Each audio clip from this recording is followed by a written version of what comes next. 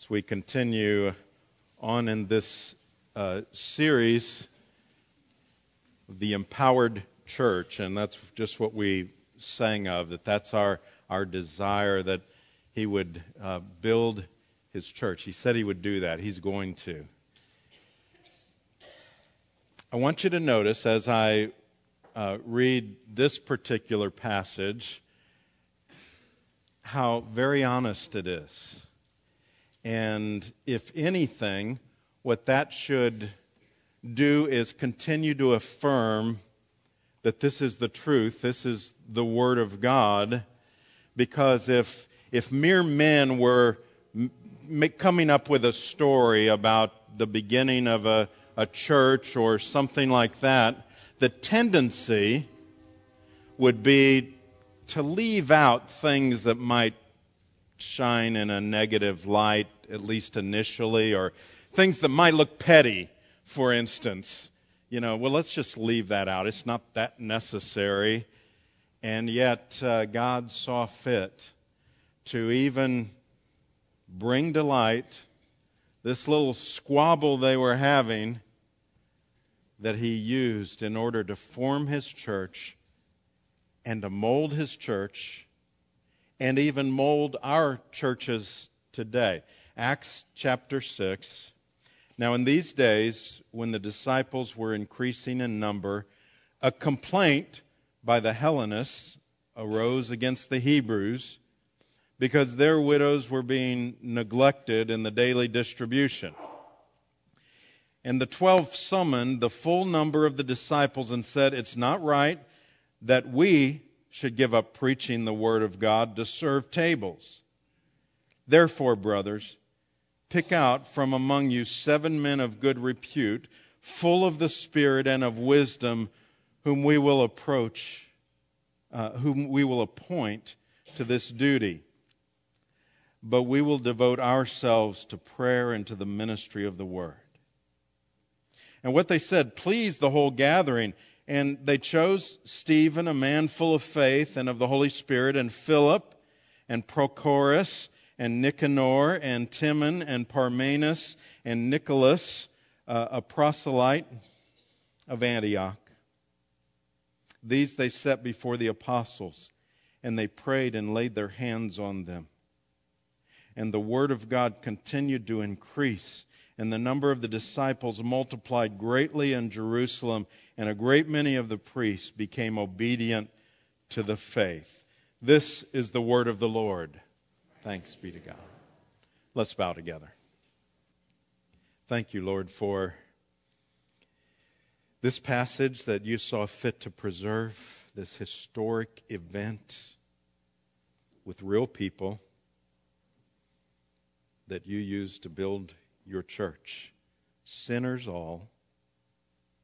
And yet, if anything, that gives us encouragement, because we are just in that category. Will you teach us from this? We ask in Jesus' name. Amen. I hope you got an opportunity last week to look at the various parts of the church, and if you got down into the office area, we just have wonderful offices. And I was sitting in my study early one morning. Nobody else was here. And I saw walking across my new office floor a big cockroach, a big one. I think I heard footsteps first. It was and my first thought was, well, you've got a lot of nerve here in our new offices. But he was literally walking towards me. And so I did what any of us would do. I jumped up and I went to step on him. He had walked out very slowly. Almost proudly, it looked to me like. Defiantly, And when I went to step on him, I missed. I realized he was faster than me, but because I take longer strides, I was able to get him on the next step. And that ended his life. Now, I tell you this for this reason. Satan is like a cockroach.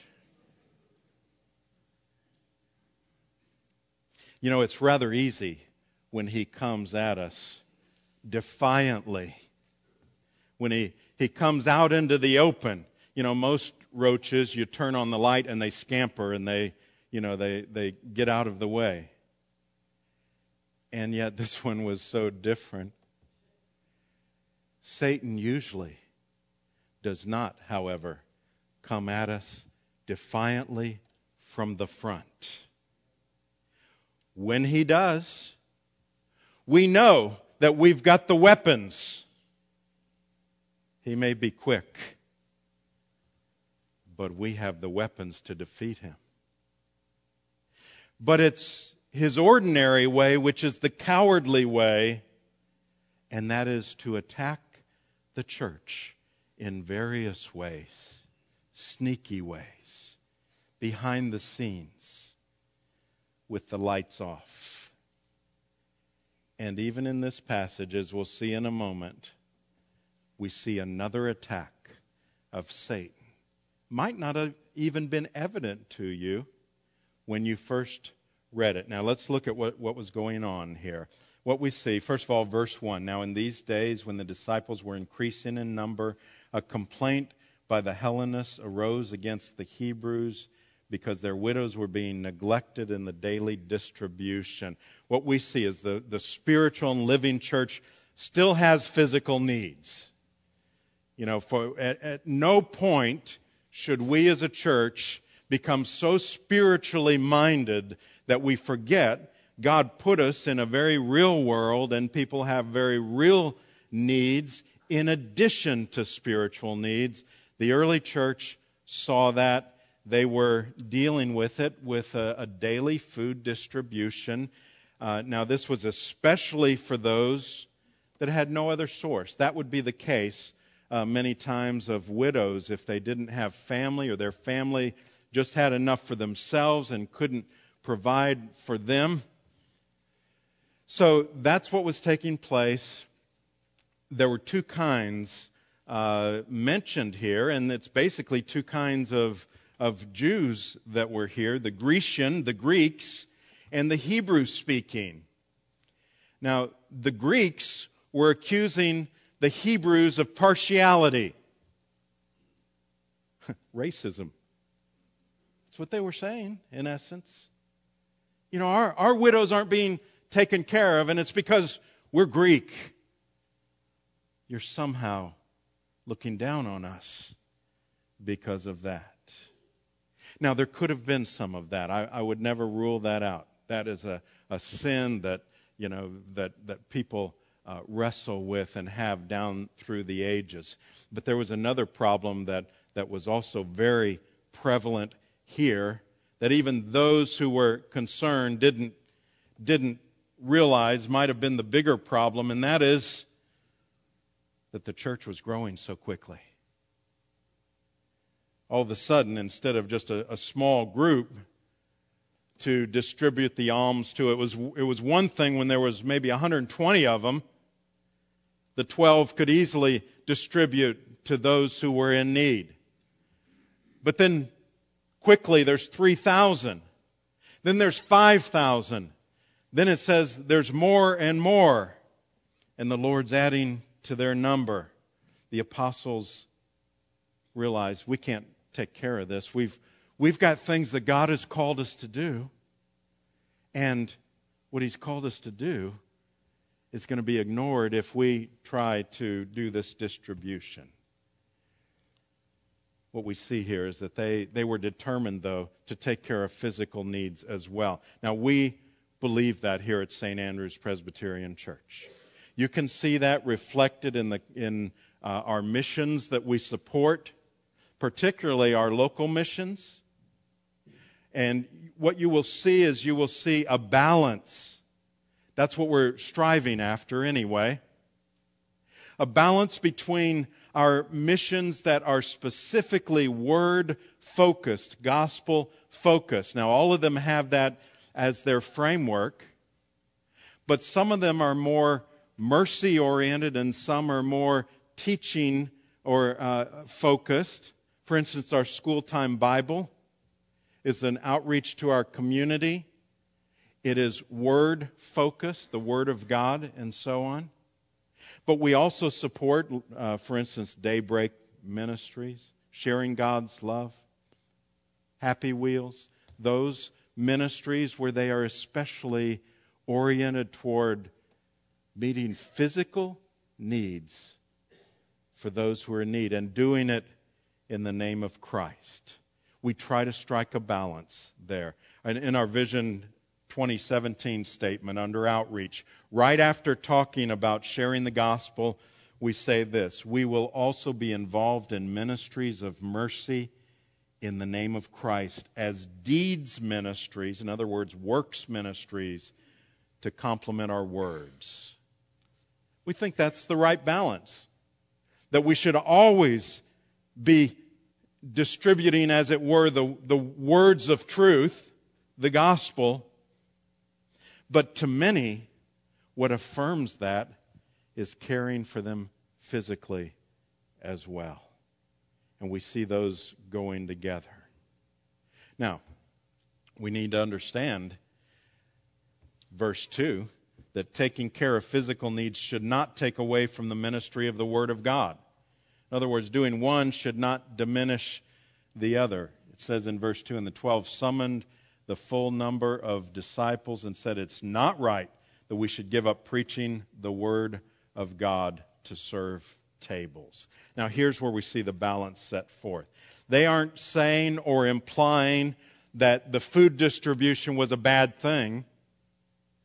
They were saying, in fact, it is so important that we've got to figure out a way to continue to do it, but it can't be to the diminishment of us sharing the Word of God. See, that's always been the struggle. There have been churches that have been great in the mercy and social gospel end of things, but they tended to forget the gospel. Then there have been those that have been word-centered, but they forgot we're dealing with very real people with very real needs. And so what we see here is them striking a balance, which is what we should always be aiming at as well. Now,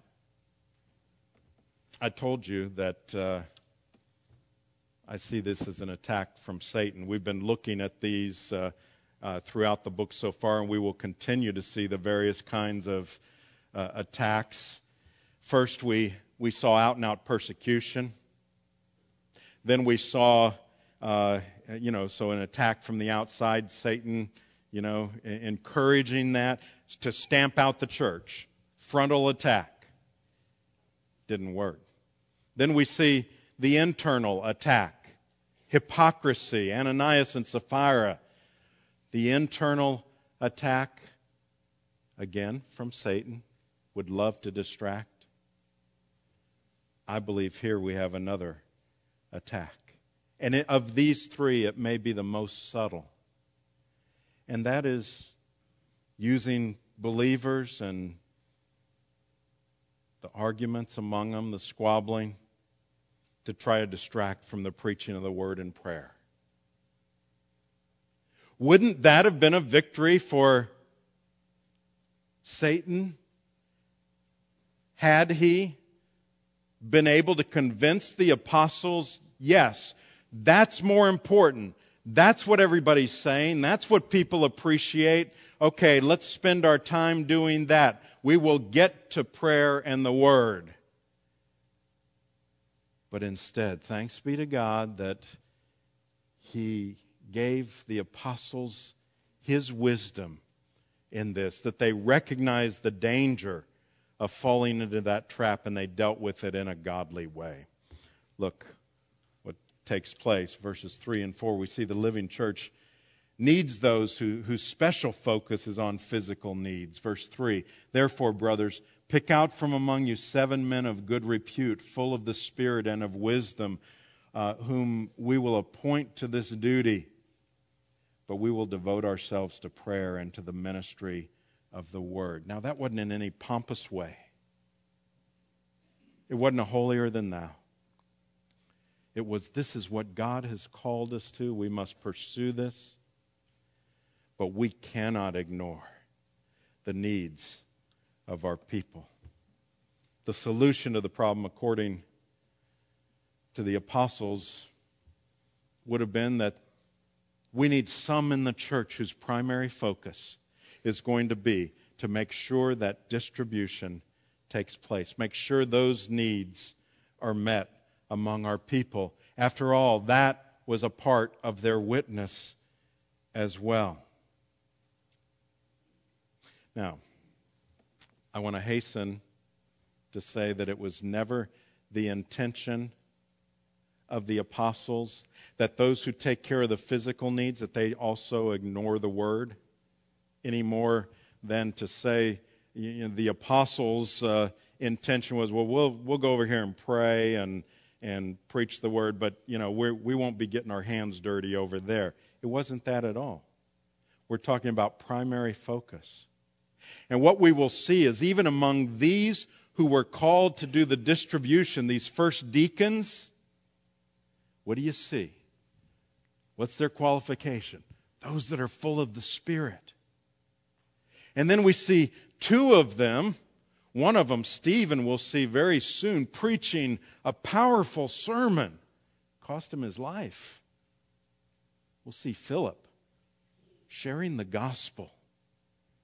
And so those are always included in there. And it was never to be either or. We will do this or we will do that.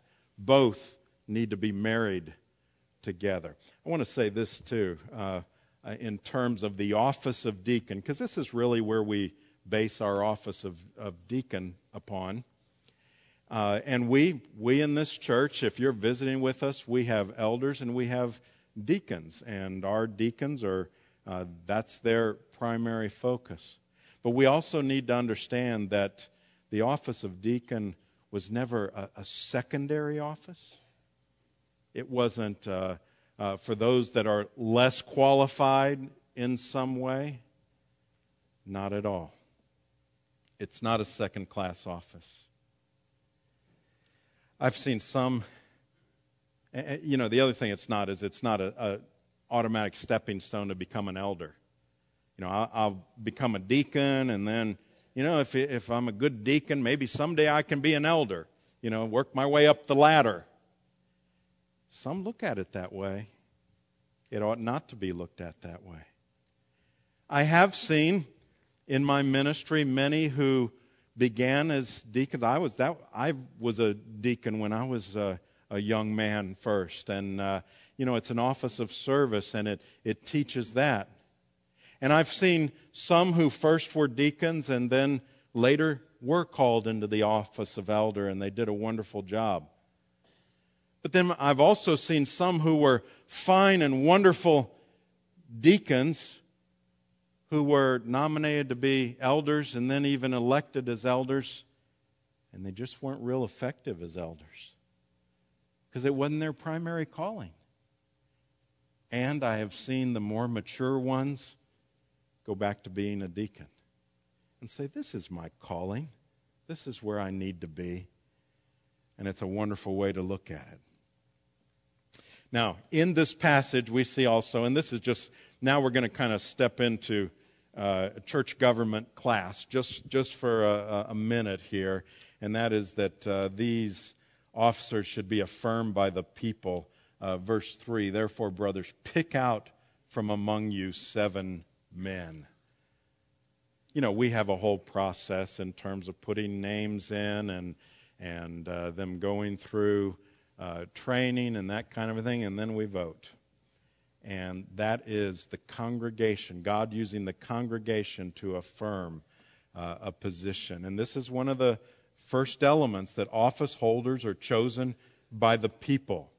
Now, if ever there would have been a time when you would think it would be appropriate, here you were starting the church that other churches will be patterned after, but in this church, you've got apostles who are leading the church. If ever there was a time, you would think, when the apostles could just say, okay, look, we're the apostles, we'll appoint them, in the future you elect them, or something like that.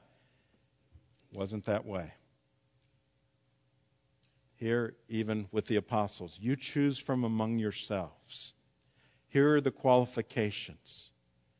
Choose them from among yourselves. And by the way, if you ever find yourself in a church where only the officers are appointing those who will be officers, or where the pastor is appointing the officers and it's not the congregation, run the other way. It's not biblical. It is not what the Word of God tells us to do. It says in verse 5, and what they said pleased the whole gathering, and they chose. And then it lists the names Stephen and Philip and Prochorus and so on. And by the way, you see what you see represented there. Some of those names that I couldn't pronounce, those were some of the Greeks among them. How wise was that? That they had everyone represented. The Greeks, the Grecian Jews, and those from Israel. And then we see that a focus on serving should lead to growth in the church. Look at verse 7. And the word of God continued to increase, and the number of the disciples multiplied greatly in Jerusalem, and a great many of the priests became obedient to the faith. You see what happened? I'm convinced that's why he put this right here, why God saw fit to say this, because this is a result that the church is experiencing. Because of the servanthood of the deacons, because they were doing their job, the apostles, the elders in essence, were able and freed up to do their job. And because both were doing their job, the church was thriving. Different callings, not one better than the other, not one more important than the other, simply different. It wasn't an either or, it was both. Now, notice my title of the message, Deacons One and All. What in the world? Obviously, I'm not talking about everyone in here becoming an ordained deacon or even called by the official office. But it is a reference to all of us being called to this function, to servanthood. Let me explain. By the way, there's a couple of advantages to this, to servanthood. If these are things that you gain when you serve. One is, it will help you feel more a part of the church. If you ever find yourself saying, I just don't feel like I'm very connected at the church, begin serving. I've heard very few people through the years who have been serving who said that. Because all of a sudden you've invested and you're using your gifts like the Bible tells us all of us are to do. And then secondly, you'll probably become more satisfied with the church as well. I've heard fewer people who were serving faithfully and regularly who were also complaining about the church. Goes back to the old saying, it's not the ones in the boat that are rowing that stand up and rock the boat. They're too busy rowing. And that tends to be the case. We tend to be more satisfied when we are following the calling from God. But we always have to ask ourselves from every passage, what do we learn here about Jesus? Where is the Lord in all of this? And I want to tell you, those last two things I told you are important. They're very practical. But ultimately, our motivation for serving is that Jesus was first and foremost served as the perfect deacon. I could say that about elder too. The root word translated deacon is servant. The Son of Man came not to be served, but to serve. Greatness to the word is being on top of the pyramid. That's what our world tells us. But in the kingdom, it's different. Jesus showed us that, didn't he? He showed us what a deacon, a true servant, would do when he was about to be crucified. He needed to illustrate. And so he removed his outer cloak, put a towel around him, and kneeled down in front of some flawed people who had dirty feet. And he washed them. Peter objected, of course. Good old Peter. No, you'll not wash my feet. Jesus continued on. Of course, Peter didn't say, let me do it.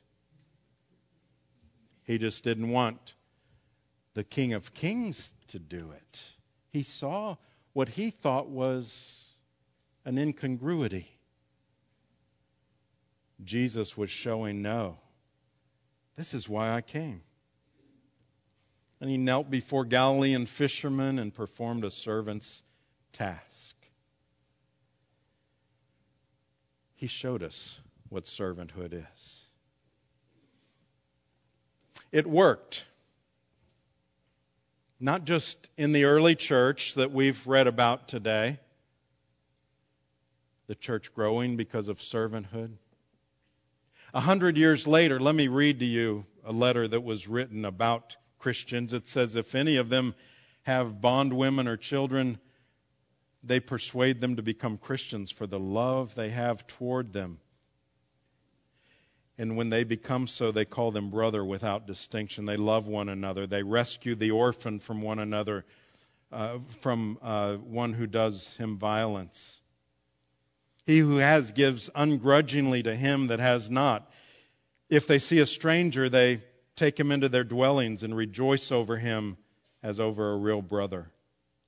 If any among them is poor and needy and they do not have food to spare, listen to this, they fast 2 or 3 days that they may supply him with necessary food.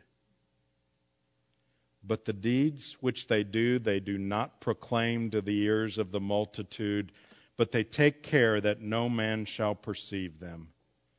Truly, this is a new people, and there is something divine in them. People around them, whether they understood it or not, saw, as they described it, something divine in them. We're seeing something of God when we see how they treat one another. And they were. It was the indwelling of the Holy Spirit in these people that they saw that revealed to them the divine in them. And God used that to bear witness. It worked not only in the early church and 100 years also, later also it works today. In a day when the government seems to be the hope of so many, how unique would we be to bear the burdens of those around us with dirty feet and to kneel in front of them and wash them because our Lord Jesus did it before us. William Cooper, in making this statement, was talking about prayer. He said, Satan trembles when he sees the weakest saint upon his knees. I suspect that Satan also trembles when he sees we weak saints upon our knees serving those who are in need. May we be that church. Let's bow together. Lord, will you help us to be first and foremost always followers of the one who went to the cross for us, who kneeled before people like us and washed their feet. And Lord, will you always help us to keep the balance of the power of the Word of God and the glory of the gospel with showing the glory of the gospel with hands and feet. We pray this in Jesus' name. Amen.